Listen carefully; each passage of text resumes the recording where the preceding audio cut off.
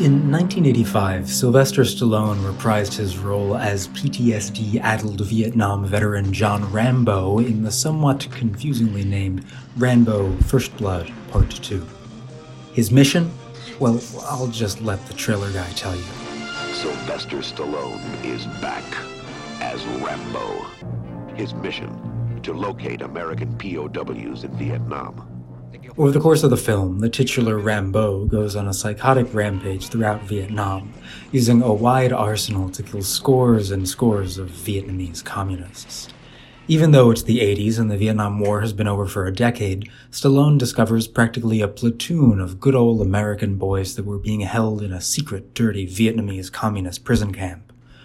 Our hero Rambo is then betrayed by an evil government bureaucrat who's terrified of what the American people would do if they knew the truth, that our boys had not been brought home.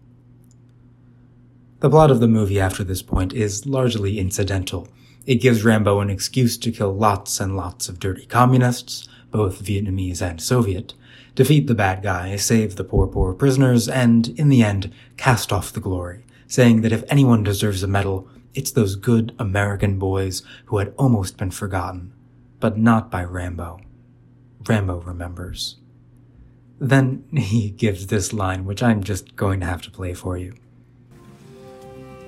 And what is it you want?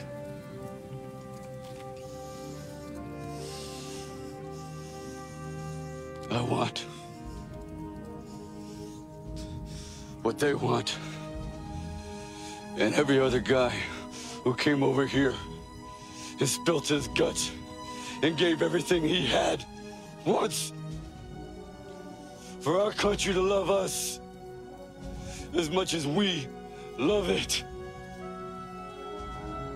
That's what I want. With that, Rambo walks off, to return 3 years later in 1988's Rambo 3, which is the one that's dedicated to the brave Mujahideen fighters of Afghanistan. But what's the deal here?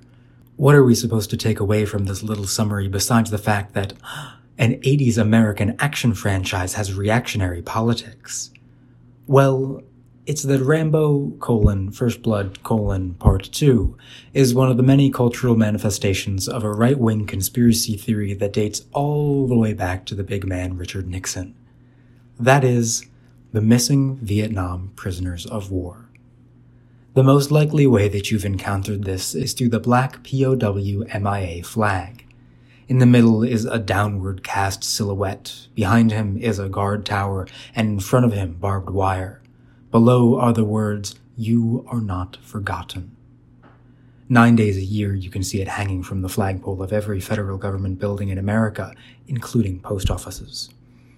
It is, notably, the only flag that gets this treatment. So today I want to talk not only about the flag, but also where this idea came from and how it grew to such high prominence. Thanks for tuning in this week. You're listening to Hidden History. I'm Ellis Tucci, and this is episode 125, POW MIA. Hidden History is always available on Spotify, Apple Podcasts, and www.hiddenhistory.show. If you like this episode, then consider subscribing or sharing with a friend. So, before we talk about Nixon, to get to the beginning of the issue, we have to talk briefly about Johnson.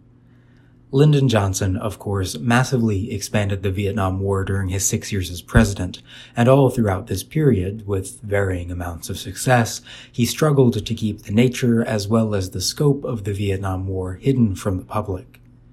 Given that the United States had not declared war, that they were in Vietnam for quite obviously dubious reasons, and that the rapid growth of American commitment to the war had brought no discernible gains, it was in the interest of the Johnson administration to keep the unfolding disaster as quiet as possible. The wives of soldiers captured or missing in Vietnam were instructed that they should not tell anybody about their situation. Eventually, the Vietnamese ended up accumulating a small amount of American prisoners. At no point during the war was this number larger than 700. The government similarly told these wives that they should not speak about the fate of their husbands. ostensibly because they feared it would get them worse treatment, but in reality because Johnson wanted to prevent them from becoming a political issue. Eventually, these wives became tired of waiting around in silence, and in 1966, a small San Diego-based support group for the wives of Vietnam War prisoners formed the League of Families of American Prisoners and Missing in Southeast Asia. It was led by Sybil Stockdale, whose husband, James Stockdale, was present at and led the reprisals after the Gulf of Tonkin incident, the American false flag attack that started the Vietnam War. A side note, he would later be Ross Perot's running mate in the 1992 presidential election. Throughout the rest of Johnson's term, the League continued to organize small chapters across the country, eventually incorporating nationally in 1967. In August 1968, when Johnson announced that he would not seek the Democratic nomination for president, Richard Nixon once again entered the scene. After beating out a competitive Republican field, including the newly minted governor of California, Ronald Reagan, Nixon secured the nomination at the Republican convention in August 1968, cruising to victory that November, handily defeating Democrat Hubert Humphrey and independent mega-racist George Wallace. On the campaign trail, Nixon had promised a, quote, honorable end to the war in Vietnam, and throughout the election, the League of POW MIA families pressured Nixon to make the retrieval of these prisoners a top priority. The day after he was inaugurated, January 21, 1969, the League had gotten 2,000 telegrams on the new president's desk. Nixon saw an opportunity. Not only did he agree that these prisoners would be brought home, but his administration went to great lengths to help the League and boost its profile. They were given free office space in Washington's American Legion building, and the White House went as far as to create fake chapters of the organization across the country. You see, Nixon had a problem. He had run on winding down the Vietnam War, but that was essentially the exact opposite of what he intended to do. Together with Henry Kissinger, he cooked up what he called madman theory, the goal of which was to scare the Vietnamese into ending the war on terms favorable to the United States by making them think that Nixon was such an unhinged lunatic that he would start a nuclear war. In order to make that threat believable, Nixon needed to massively expand the destruction and carnage of the American occupation in Vietnam. Accordingly, he dramatically increased bombing campaigns across Southeast Asia. U.S. troop presence would peak that year, reaching a total of 549,000 in 1969. So, how did Nixon deflect from this very obvious escalation? Well, that's where the League came in. You see, previously, when American pilots were shot down over the dense jungle of Vietnam and their names were not listed on the rolls of POWs, it was determined that by far the most likely situation is that that pilot was dead. Accordingly, they were classified as killed in action, body unrecovered. Over the course of the war, approximately 1,300 pilots received this designation. In a classic example of Nixonian sleight of hand, on May 3, 1969, Secretary of Defense Melvin Laird announced a reversal of the Johnson administration's tight-lipped policy on prisoners of war. Instead, Nixon would, quote, go public in his campaign for their return. In doing so, the administration changed the classification of those 1,300 dead pilots from KIA body unrecovered to a new term, prisoner of war missing in action. The name now implied that the most likely scenario was that these soldiers were alive, held in some secret Vietnamese prison. This change brought two great advantages for Nixon. First, it gave him a justification to continue the war indefinitely. He would soon be saying that the release of all the prisoners, only a quarter of which actually existed, was a prerequisite to America leaving Vietnam. Second, and arguably more important, it allowed America to deflect any criticism about the war by framing itself as the victim. Never mind why 500,000 American soldiers are in Vietnam, they've got our boys, and by gum we're not going to stop until we have them back. Journalist Jonathan Schell at the time wrote that Americans acted, quote, as though the North Vietnamese had kidnapped 400 Americans and the United States had gone to war to retrieve them. Nixon had succeeded in turning his mostly imaginary prisoners into a humanitarian issue, and the ensuing national fervor resulted in a massive movement to secure their release. Billboards across the country urged people to write a letter to Hanoi. Bumper stickers and big pins adorned with frowny faces reminded people that POWs never have a nice day. Ad campaigns asked the Vietnamese to have a heart. In 1970, a conservative student group called Viva began selling thin nickel bracelets pressed with names of the prisoners in question. Soon, they were flying off the shelves at the rate of 10,000 per day. Celebrities, athletes, and models were wearing them. Children wore them up and down each arm. Many swore not to take them off until their prisoner had come home. Americans were spoon-fed an extensive propaganda campaign to teach them about the supposedly terrible, inhuman conditions that these prisoners were held in, the monstrous torture and ill-treatment that only godless communists were capable of exacting. This, of course, is a classic case of imperial projection. The Americans claimed that the North Vietnamese did not treat their prisoners in accordance with the Geneva Convention, and while this claim is in cases true, I would feel remiss if I didn't mention that the United States claimed that since it had not officially declared war on Vietnam, it was not bound by the Geneva Convention, a justification it used to kill approximately 2 million civilians across Southeast Asia. The disparity here is dizzying. The Vietnamese have to treat American prisoners well, and in fact should release them immediately, or they're even more heartless and evil. But also, America can act with complete disregard for human life. America, which dropped more bombs on Southeast Asia than were used in all of World War II, is the good guy, and its cause is unquestionably just. If you want to talk about the cruelty of prisoner of war camps, the North Vietnamese had about 590 Americans, largely pilots. In South Vietnam, directly supported by the United States and ruled by an American puppet, over 100,000 communists and Buddhist monks were imprisoned in some of the most horrifying conditions imaginable. If you'll indulge me, I'd like to read an excerpt from a 1973 article in Time magazine called Vietnam, the Other Prisoners. It is really not proper to call them men anymore. Shapes is a better word. Grotesque sculptures of scarred flesh and gnarled limbs. At lunch at the hospital, they eat rice, fried pork, and bananas, and as their chopsticks dart from bowl to mouth, they seem almost normal, but they're not. When lunch is over, they do not stand up. Years of being shackled in the tiger cages have forced them into a permanent pretzel-like crouch.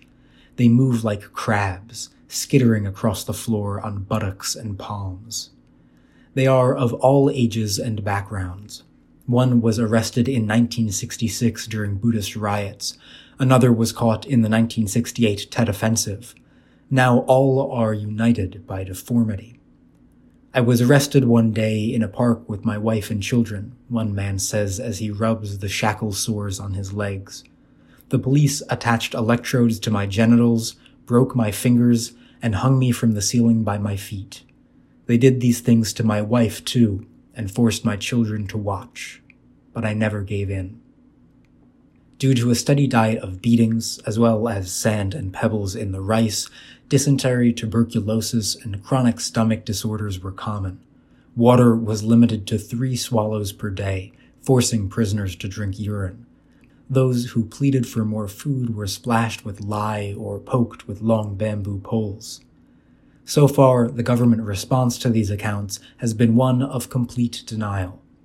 Government sources say the prisoners are imposters. Some in the government seem genuinely to doubt that the men really exist. How can these men be alive? Asked one knowledgeable and honest government security officer. No one ever comes back from the Con Son tiger cages alive. This is to say, of course, that the entire notion that America is somehow a victim here is a charade. What a surprise, the American government being disingenuous about something. Anyway, eventually Nixon realized that his madman policy was stupid and it didn't work, and settled on what he called Vietnamization, or slowly replacing American soldiers and personnel with newly trained and equipped South Vietnamese ones. On January 27, 1973, Nixon signed the Paris Peace Accords, the very same ones he had sabotaged in his campaign against Johnson, and effectively ended the Vietnam War. It was time to bring our boys home. Operation Homecoming, or the return of American prisoners of war, began on February 12th, when the first batch were released and returned to America. Nixon told Melvin Laird that it would be, quote, an invaluable opportunity to revise the history of this war. By April, all of the 591 prisoners had returned home, each greeted with great fanfare and the subject of intense media spectacle. Each of the prisoners was assigned a liaison officer who acted as their screen to the outside world. Unsurprisingly, all of the statements issued by former prisoners through these officers read suspiciously similar. Nixon very seriously wanted to use this as a propaganda victory, but there was a problem. Only 591 prisoners had come home. All of them, but the end number that Nixon had settled on was 1,600. What happened to the other 1,009? It sounds to me like the government is abandoning our boys. And so you can kind of see where it comes from, right? I mean, Nixon created this problem for himself by leading these families to believe that there was a possibility that their husband or father was still alive. It's cruel to give someone false hope like that. And so this is predictably where Nixon loses control of the situation. The families of those declared MIA accused Nixon of abandoning them. The president, now in a tough spot, demanded that the return of, quote, all those declared missing in action become a prerequisite for normalization of relations with Vietnam, a freeze that would last until 1995. This, of course, did nothing to alleviate the issue, and so in May 1973, Wisconsin Congressman Clement Zablocki held a series of hearings in which he concluded correctly that all the pilots who had been classified as MIA were actually dead. To some, this conclusion only meant that the government was in on it. As Nixon gave way to Ford and Carter, it remained an issue, stoked by many on the right, like Ronald Reagan, who during his tenure as governor suggested that we should once more begin bombing Vietnam if all the MIA soldiers were not produced and returned. Because of political leveraging like this, it became a persistent issue for decades that was impossible to put down. In December 1976, the Select Committee on Missing Persons in Southeast Asia published its report, the result of 15 months of research in Vietnam, Laos, and Cambodia. It concluded that, quote, no Americans are still being held alive as prisoners in Indochina. This, too, did not prove convincing. The conspiracy grew throughout the 70s, and then when Reagan won the election of 1980, he gave it his full-throated support, hanging a POW MIA flag in the rotunda of the Capitol building. In a 1983 press conference, when asked if he thought there were still prisoners in Vietnam, Reagan answered, I don't think we can afford to believe there aren't. The fervor with which this conspiracy theory was believed under the Reagan years is best summarized in a story about former Green Beret Bo Gritz. On November 22, 1982, Gritz assembled 3 Americans and 15 Laotians in a small base in Thailand. They funded their little army with $50,000 from Clint Eastwood and $15,000 from William Shatner, who in turn received the rights to his story. Their mission? To spend 2 weeks sneaking through Laos to recover the mythical American POWs. They didn't make it 3 days before being routed by the Laotian military and, quite ironically, having to pay them $17,000 to ransom a man who had been taken prisoner. In March 1983, Gritz was brought before a Senate subcommittee to testify as to his actions. After being repeatedly asked for proof of his claims and being unable to produce anything, Greitz finally answered, "I have the same evidence that might be presented to a convention of clergymen that God exists." And this is the final form that a conspiracy can take, the point where all evidence to the contrary is immaterial and the belief is religious. And so it should probably not be surprising to note that this is a belief that continued to live on in the face of all evidence. In 1991, a poll concluded that 70% of Americans believed in the missing POWs. That same year, the Senate convened another committee to once again attempt to dispel the claims, this one headed by John Kerry, a Vietnam veteran, and John McCain, a former POW. They concluded that, you guessed it, there were no prisoners left in Vietnam. A lot of good that did them. The myth of the missing POWs persists to this day, and is indeed to a degree encouraged by the government. Not only the aforementioned flying the flag 9 days a year, but the military's own Defense POW MIA accounting agency still lists 1,584 soldiers missing in action from the Vietnam War. In the very same chart, they also list 72,352 MIA from World War II, which is kind of giving up the game a little bit, isn't it? Like, those World War II guys are totally dead. It's not like there's some centenarian soldier living in a cave in France somewhere who thinks that Jerry's still out there. But, on that note, this is essentially where the story ends. The myth of the missing prisoners has persisted into the current day. I mean, hell, just go read the comments section on the trailer for Rambo 2.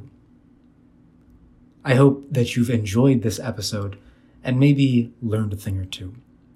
If you did, consider subscribing or sharing the show with a friend. Thanks for listening.